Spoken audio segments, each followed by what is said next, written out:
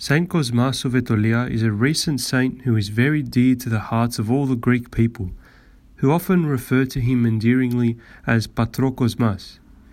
He is known as the Apostle to the slaves and honoured with the titles of Equal to the Apostles and Teacher of the Greek nation. He was born in the year 1714 in a village called Megadendron in the region of Etolia in central Greece.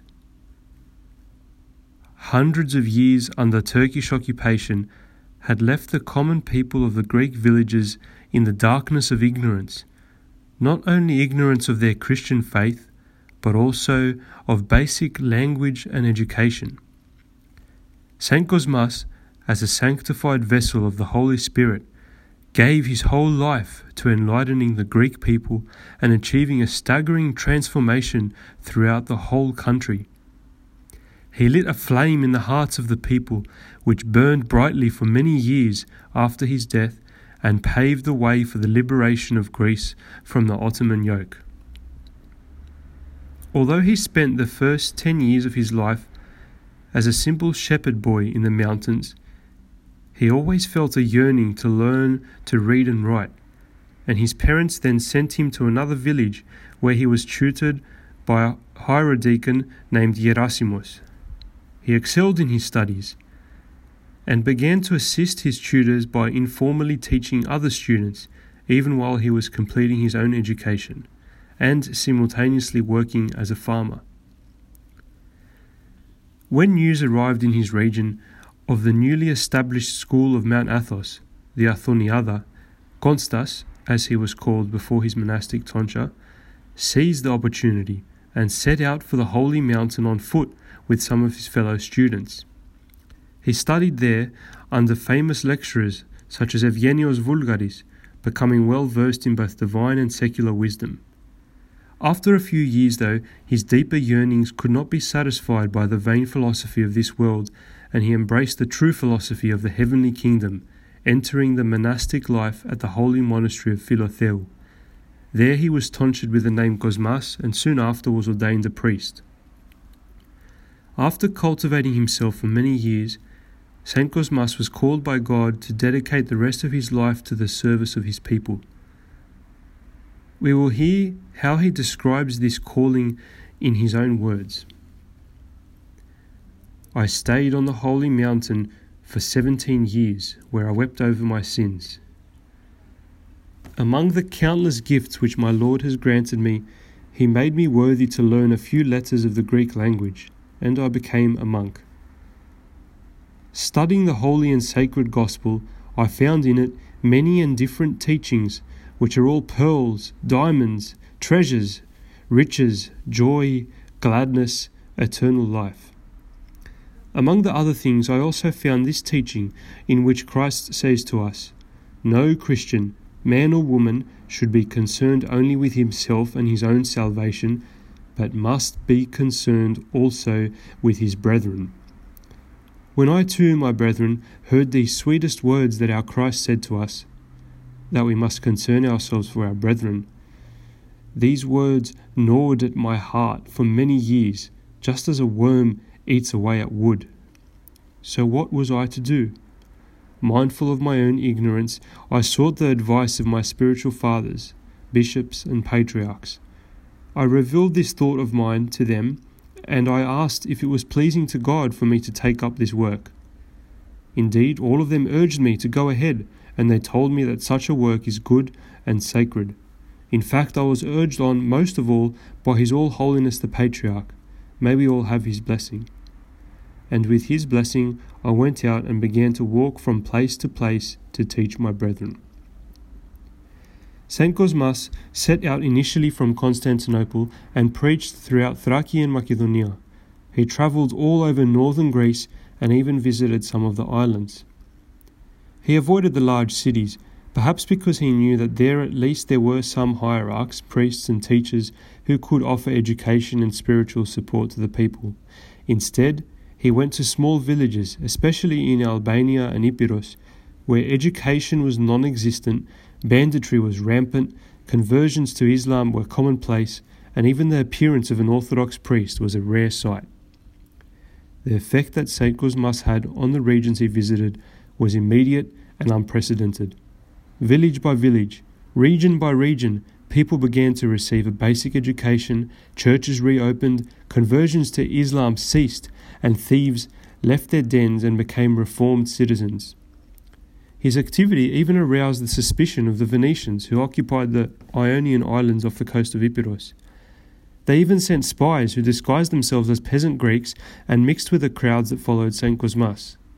The report which these spies brought back to the Venetian authorities at Kefalonia survives in their archives today, and although it is only brief, it shows us just how great an impact St. Cosmas had on those who heard him.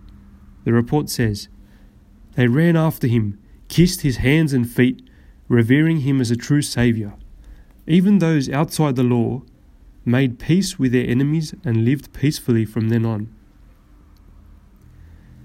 No church in the villages was large enough to contain the crowds that gathered, so St. Cosmas would plant a wooden cross in the ground, out in the open fields or squares. Then he would stand on a portable platform and preach to the thousands of people who came to hear him. He began his ministry with a paraklesis service. Then he would preach his 3 teachings, didaches, over successive days, while the priests who followed him from place to place would assist him with the mysteries of confession, holy unction, and holy communion. His inspired words were always simple, and he used examples from everyday life that all the people could relate to.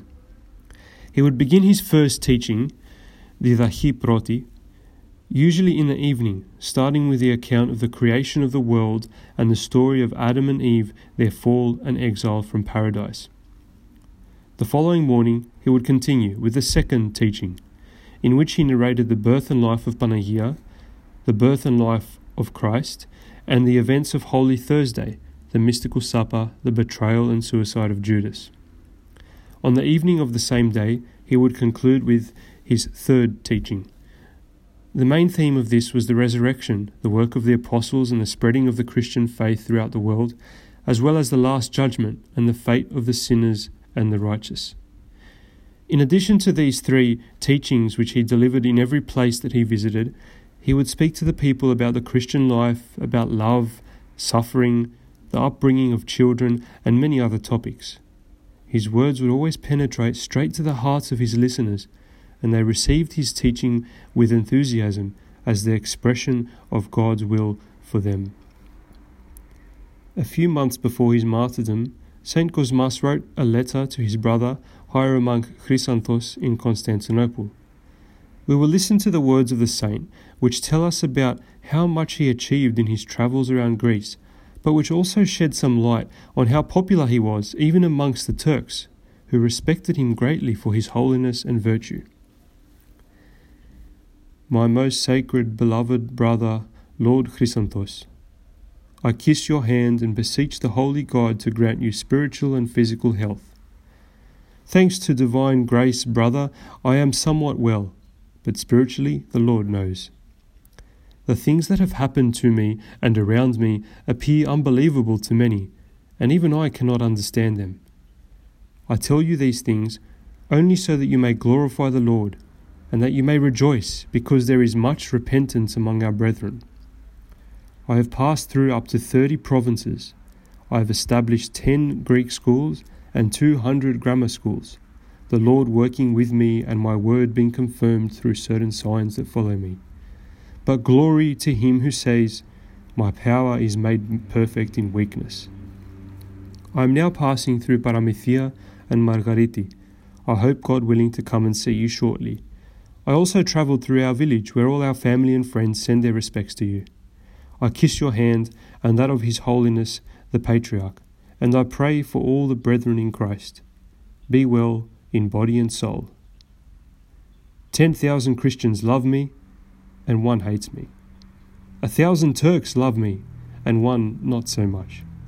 Thousands of Jews want my death, and one doesn't. 2nd of March, 1779. Your brother, Hieromonk Cosmas. Despite his great popularity among both the Greeks and the Turks, the Jews hated him fiercely because he put an end to the practice of holding markets on Sundays, with the results that the markets were moved to Saturdays when the Jews were not allowed to engage in any sort of work. A group of eminent Jews bribed the Turkish government of Berati, Kurt Pasha, to assassinate the saint. On the 24th of August 1779, Saint Cosmas was led by a group of Turkish soldiers on the pretext of escorting him to greet the Pasha. He saw through their lies and prepared himself for his final journey to the eternal homeland. He calmly followed them to the place of his execution and blessed the four corners of the universe with great joy and offering thanksgiving to God. He was then hanged from a tree and gave up his soul to the Lord. His holy relics were miraculously retrieved by the local Christians and have continued to be a source of miracles to this day. His veneration was officially recognized by the Patriarchate of Constantinople in 1961.